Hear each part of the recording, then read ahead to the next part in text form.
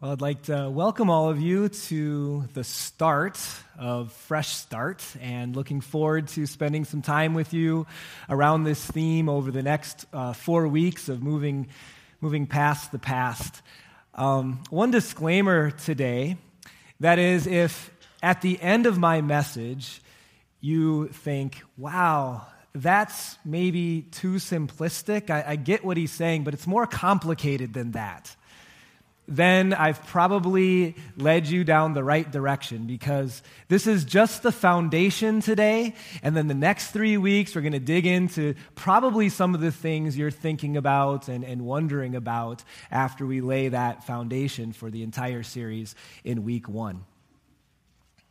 So in 2005, specifically in August, 11.5 years ago, Hurricane Katrina came and struck land on the southern coast of the United States in the north part of the Gulf of Mexico.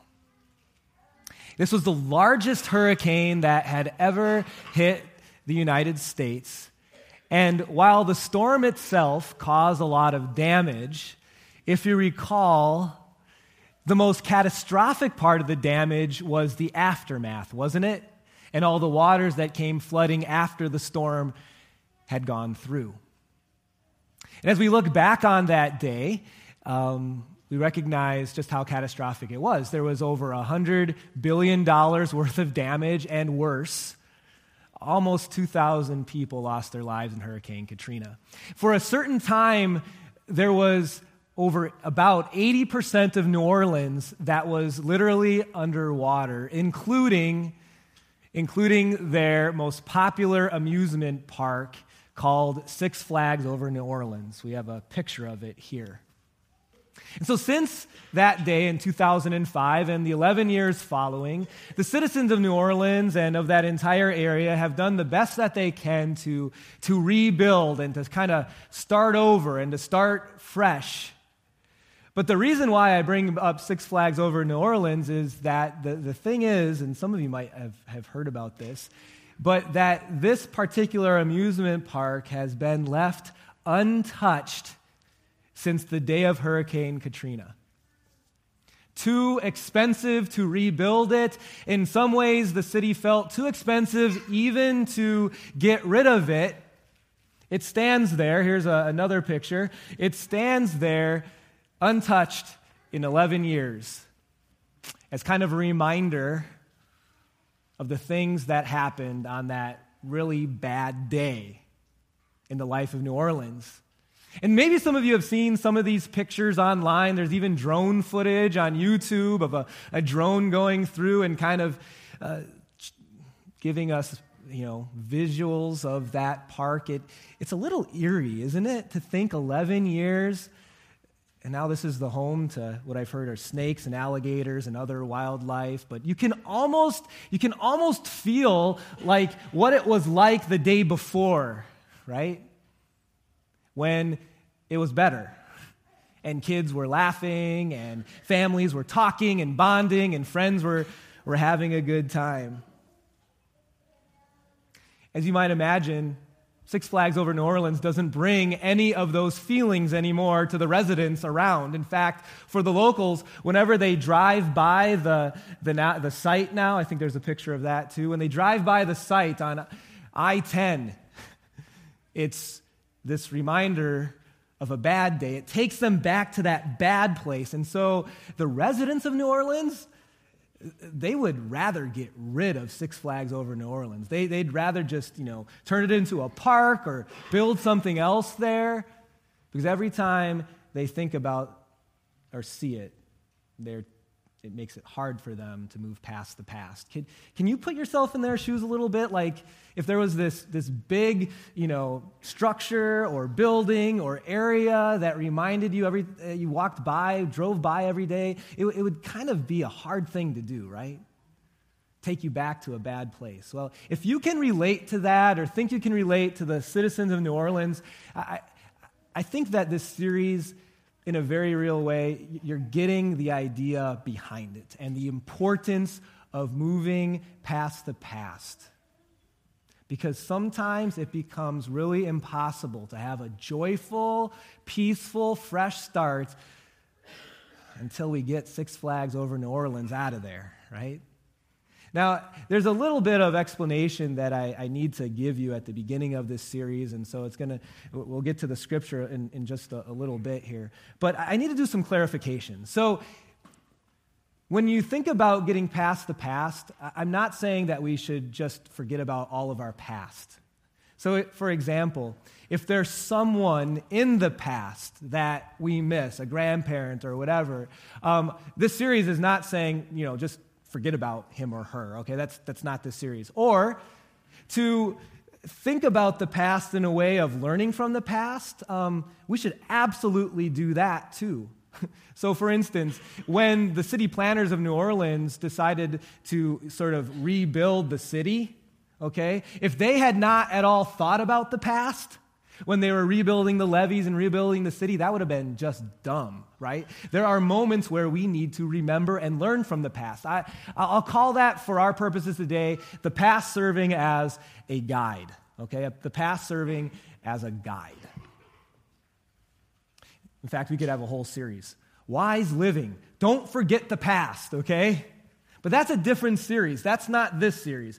What we're talking about specifically in this series is when the past, I'll use the word, serves as an anchor to us. That when there are certain events, certain seasons, certain feelings about events in the past that just weigh us down so as to not being able to move forward in a healthy way, in a forgiving way, in a happy way, that's the type of past that frankly, we need to move past to have a truly fresh start in a new year. One other clarification, as I was thinking about myself and then thinking about all the different things that people could be going through or have experienced in the past, I came to realize it's, like most sermons, pretty hard to preach to a wide audience and hit all of their hearts equally. But we try to do that with all of our sermons, that there's application for all of you. And so I was thinking, are there some things that, as we think about the past and how it can be a Six Flags for us, bringing up these bad emotions, are there some things that we all have in common? And I think for all of us, if we have some emotion about the past that makes it hard to be healthy in the present or the future, it has to do with one of these four things, or it's at least related. That when you think of the past, the emotion rises up when you're thinking one of these things. It's my fault, it's their fault, it's no one's fault, or it's God's fault. And I'm guessing if you're thinking about something that's your Six Flags, it's one of these four things that makes it hard to move past it. Now, a little bit of class participation for just a moment. If you want to blurt out answers, you don't need to raise your hand, okay? I'm not that kind of teacher. When it comes to the emotions that are elicited, when you're thinking about something in the past that's hard to get over, and you recognize, you've come to realization, it was my fault, what becomes the anchor? What emotion? To health. I heard it over here. Guilt, right? Or some semblance of that, right? If it's their fault, and it's hard to get over because it was their fault, what emotion becomes the anchor to healthy living? Resentment. Good. Anyone else? It's related as well. Anger. Absolute anger. Resentment. Okay? That becomes your anger. If it was their fault and they did me wrong, and it becomes this anchor. How about no one's fault? It is what it is, And oftentimes, maybe if you're someone who isn't sure about the whole God thing, you tend to at times find yourself in this category. What emotions come about as an anchor there? Like helpless, hopeless, helpless, yeah. Life's just random, and it can be an anchor. How about God's fault? For those of you, most of us who believe in God, and probably similar to this one, right? can be anger, frustration. Does God really love me? But I think if the past is weighing you down, if in big ways or little ways, it's likely related, your emotion, to one of these things. Now, I've got great news for you at the beginning of this series, okay? It's our first fill-in for today. It's this, that the past does not need to be an anchor for you. Really? I can have a fresh start? I can work through the past and be even more healthy spiritually, relationally than I was before? Absolutely. Now, here's the caveat. It's not easy.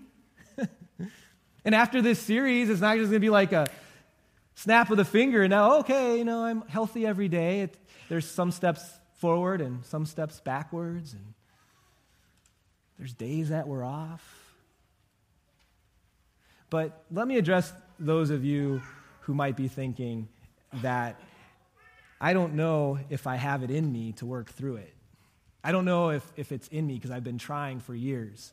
Let me just say that it's okay if you feel that way. Because here's the thing, and you'll get to know more about this through the series. The reality is, it's not in you. Left on your own, you can't do it. That God and His grace and His power and His plan and the understanding of His love, that's the key to moving past the past, and it's the key, that relationship with God, to this entire series. And so, like I said at the very beginning of the service, my goal for you today, if there was just one thing for you to take home, is that a fresh start where the past is not an anchor is possible for you. It's possible. And that God wants it for you. To do that, I chose a section of Scripture where Jesus is having a conversation with one of his best friends while he was here on earth, and one of his 12 disciples, his name was Peter. And before we look at the conversation itself and to really feel the depths of the conversation, we're going to have to spend about just as much time in the backstory, okay? So the backstory to the conversation we're going to look at is this. The night before Jesus died, sometimes we call that Good Friday, Jesus was in a room having a meal with the disciples. It was the night that he began the sacrament that we still do today called the Lord's Supper. And he also gave the disciples some direction about some things that were going to be happening in the next few days. And he gave them the hint that he was not going to be with them very much longer. This was kind of be the last hurrah, the last meal they were going to spend together. He didn't give them all the details, so the disciples were a little bit confused, and Peter, being kind of the spokesperson for better or for worse, John chapter 13 says this. Peter asked Jesus after this conversation, "Lord, where are you going?" So he didn't quite get it. Jesus was kind of just giving hints and clues. Jesus replied, "Where I'm going, you can't follow now, but you will follow later." He's talking about heaven here, that Jesus is going to die, rise again, and then eventually ascend to heaven. And someday, Peter, you'll be able to be with me there. Again, kind of hinting at it. Peter's not quite getting it. And he says, "Lord, why can't I follow you now? I mean, wherever it is you're going, I can go. I will go. I, in fact, will lay down my life for you." And Peter, brash, confident Peter, gave this just really awesome testimony to Jesus of his faith and of his love. And he professes a heroic, I will, lay down my life, I'll take a bullet for you, Jesus, type of love. Jesus' reply, verse 38, "Will you really lay down your life for me, Peter? Very truly, I tell you that before morning, before the rooster crows, you'll disown me 3 times." For those of you who grew up in church or have read your Bible, you know how it went after this. Let me quickly summarize. Later that evening, Jesus was arrested. Peter's in the temple courtyard, and a young girl comes up to him and thinks that she had seen him with Jesus before and says, "Aren't you one of his followers?" And Peter, the one that's going to lay down his life for him, right, just a couple hours before, says, "No, I don't know him. I'm not only not one of his followers, I don't even know him." And to make his point even stronger, because whenever you throw curse words into a statement, it just makes it better, okay? All right, I digress. No, it doesn't, okay? I can get your point without swear words, okay? But he uses that, still a custom today, I guess, and to get his point across, and he does exactly what Jesus said he would do. And the last interaction that we have written for us in the Bible between Peter and Jesus before his death was a glance after the third time. It's like hands in the cookie jar. You can just imagine how Peter's heart sunk as he remembered what Jesus had said and also what he, Peter, had professed. And the rest of the evening was kind of a blur, I'm sure, but it was filled with other emotions. He saw Jesus arrested. He saw Jesus brutally murdered on a cross. The next day, he and the rest of the disciples are filled with fear, the emotion of fear. The day after that, being Sunday, they're still scared, but then there's word that the body's gone, so he's one of the first guys to run to Jesus' tomb, and there's no body there, and now he's confused and hopeful maybe. Later in the day, Jesus appears without using the door, by the way, because he had risen from the dead, and he had no longer the need for doors. He could just be wherever he wanted, right?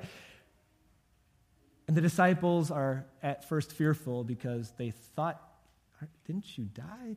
I've not seen this happen before." And then, joy-filled, starting to put the pieces together of what it meant for Jesus to be Savior, that he would suffer death and then rise again. But what about good old Peter? Where's his heart?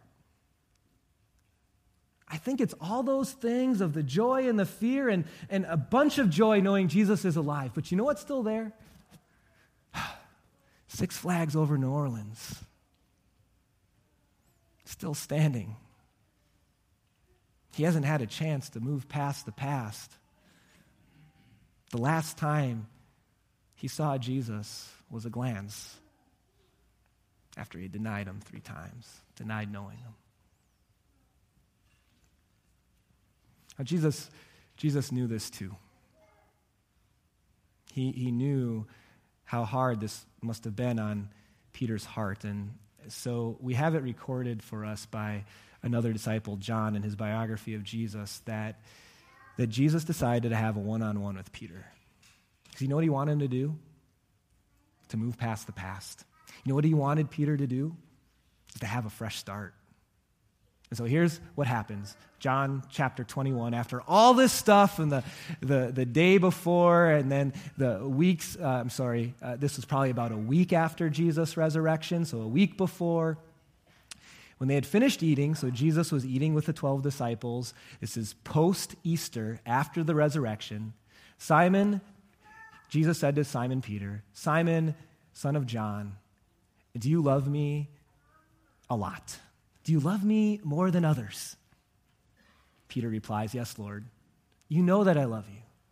And so Jesus said, "Feed my lambs." Now, again, for many of you, you maybe have heard this section before, maybe, and yet there's a lot more going on here than you might think.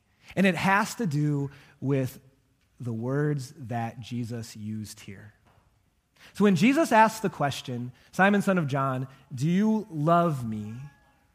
the word that Jesus uses is the word agape. Essentially, next slide, "Do you agape me?" Now, let me give you some background on this. In English, we have one word, love, that denotes and is used in a lot of different ways. So like, you could say, "I love my wife," and you could also say, "I love pizza," all right? And you had better feel differently about your wife than pizza if you want a happy marriage, right? Okay? There's a little bit of a different level of love there, but yet the English, we're kind of hamstrung. We just have the one word, love. In the Greek language with which this was written, we see that they have different words, in fact, 3 words for love that denote different levels of love. And the word that Jesus uses, agape, is the deepest level of love.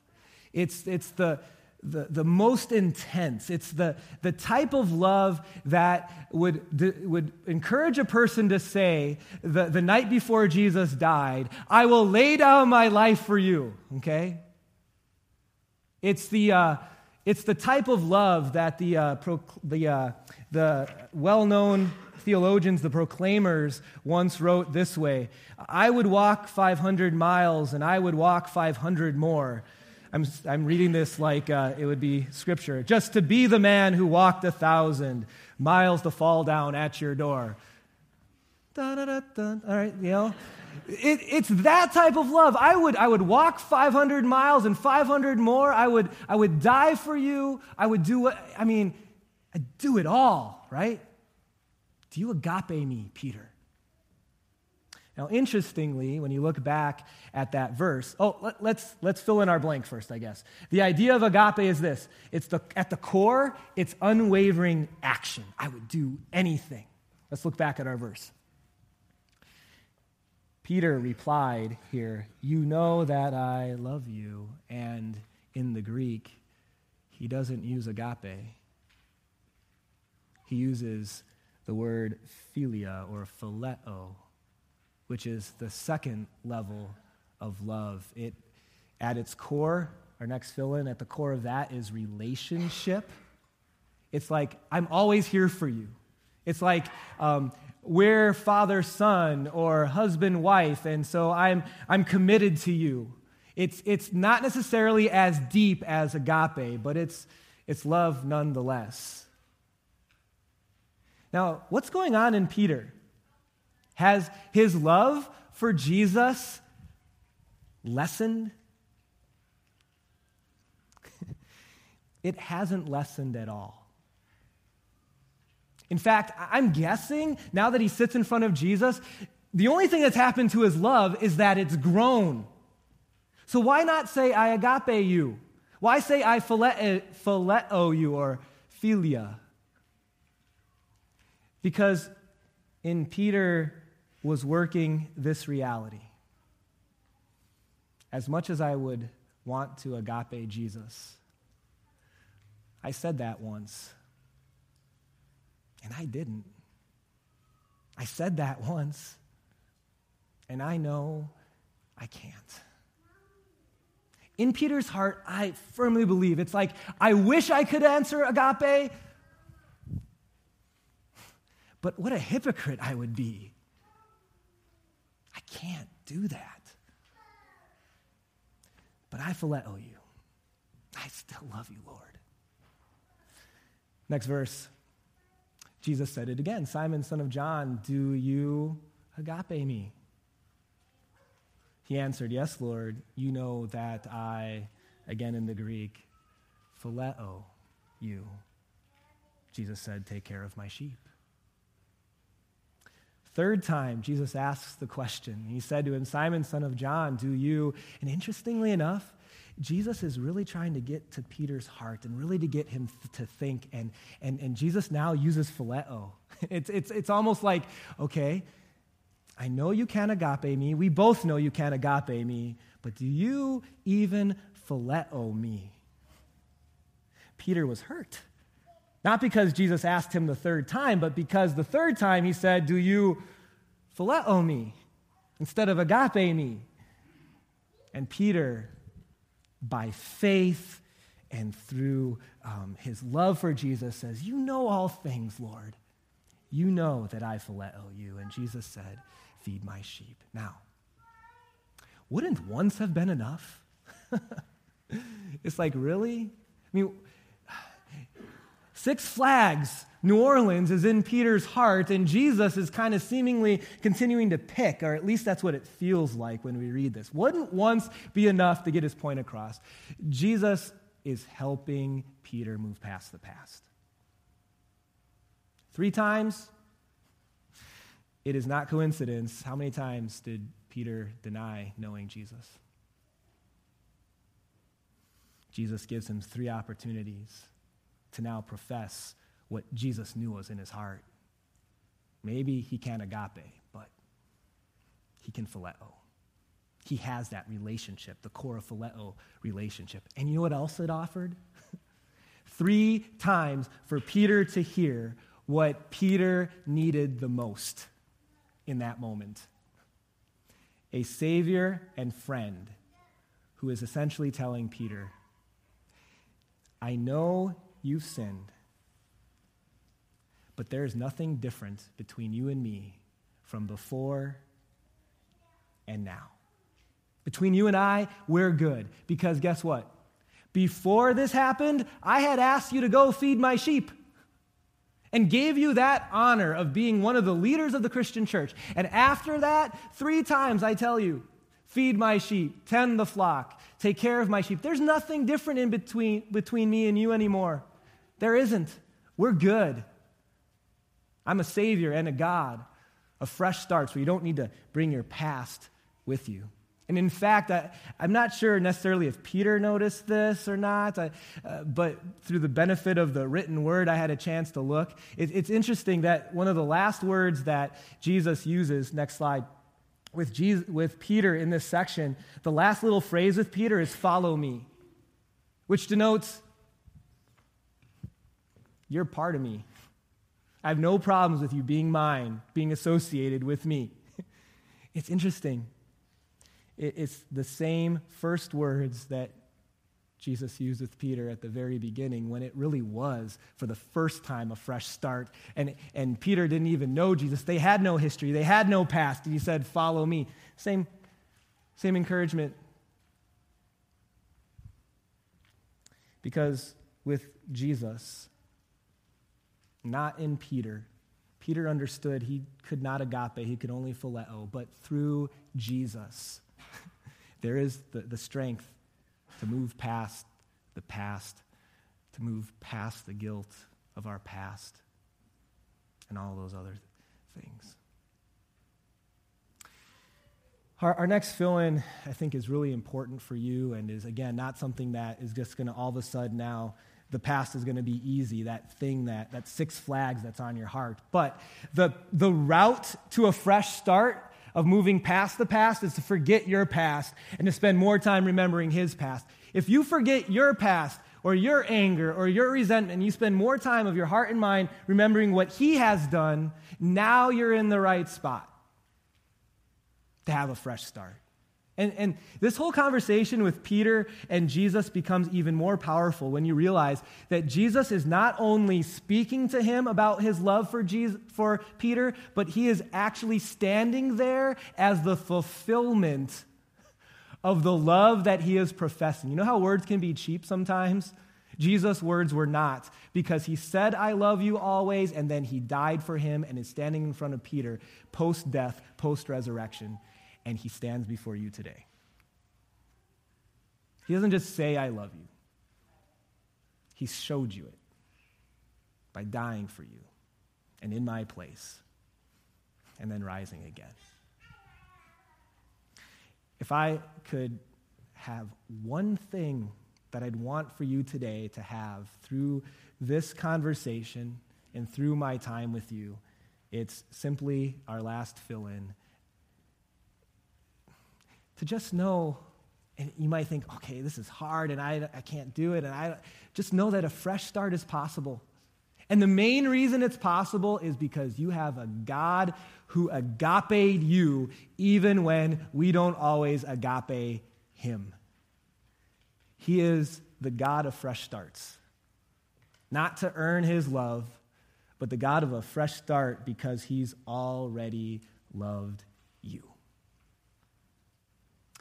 Next week, with that foundation, we're going to use this as a springboard. A fresh start is possible. You have a God of new starts and fresh starts. Next week, we're going to get practical, because one of the things that we need to think about and do in order to move past the past is to consider owning our piece of the past. And we'll talk about that next week. Let's pray. Dear Heavenly Father, we thank you for this conversation between you and Peter and the love that you showed, the forgiveness that you showed to him, because I know that through that love towards him that I can be confident that you love me the same way, that you love us the same way. Dear Lord, today I give a special prayer of your love and comfort to Tim Sexton and his family, whose Tim's mother was kind of abruptly called home to heaven. And there's a lot of emotions there, I'm sure, in all the family. Just ask you to continue to encourage them with the hope they already have, which is the knowledge of seeing her again in heaven, and to give them an extra dose of your presence during this time. We pray all this in Jesus' name. Amen. At this time, we're going to gather an offering, and we do this because all that we have has been given to us by God.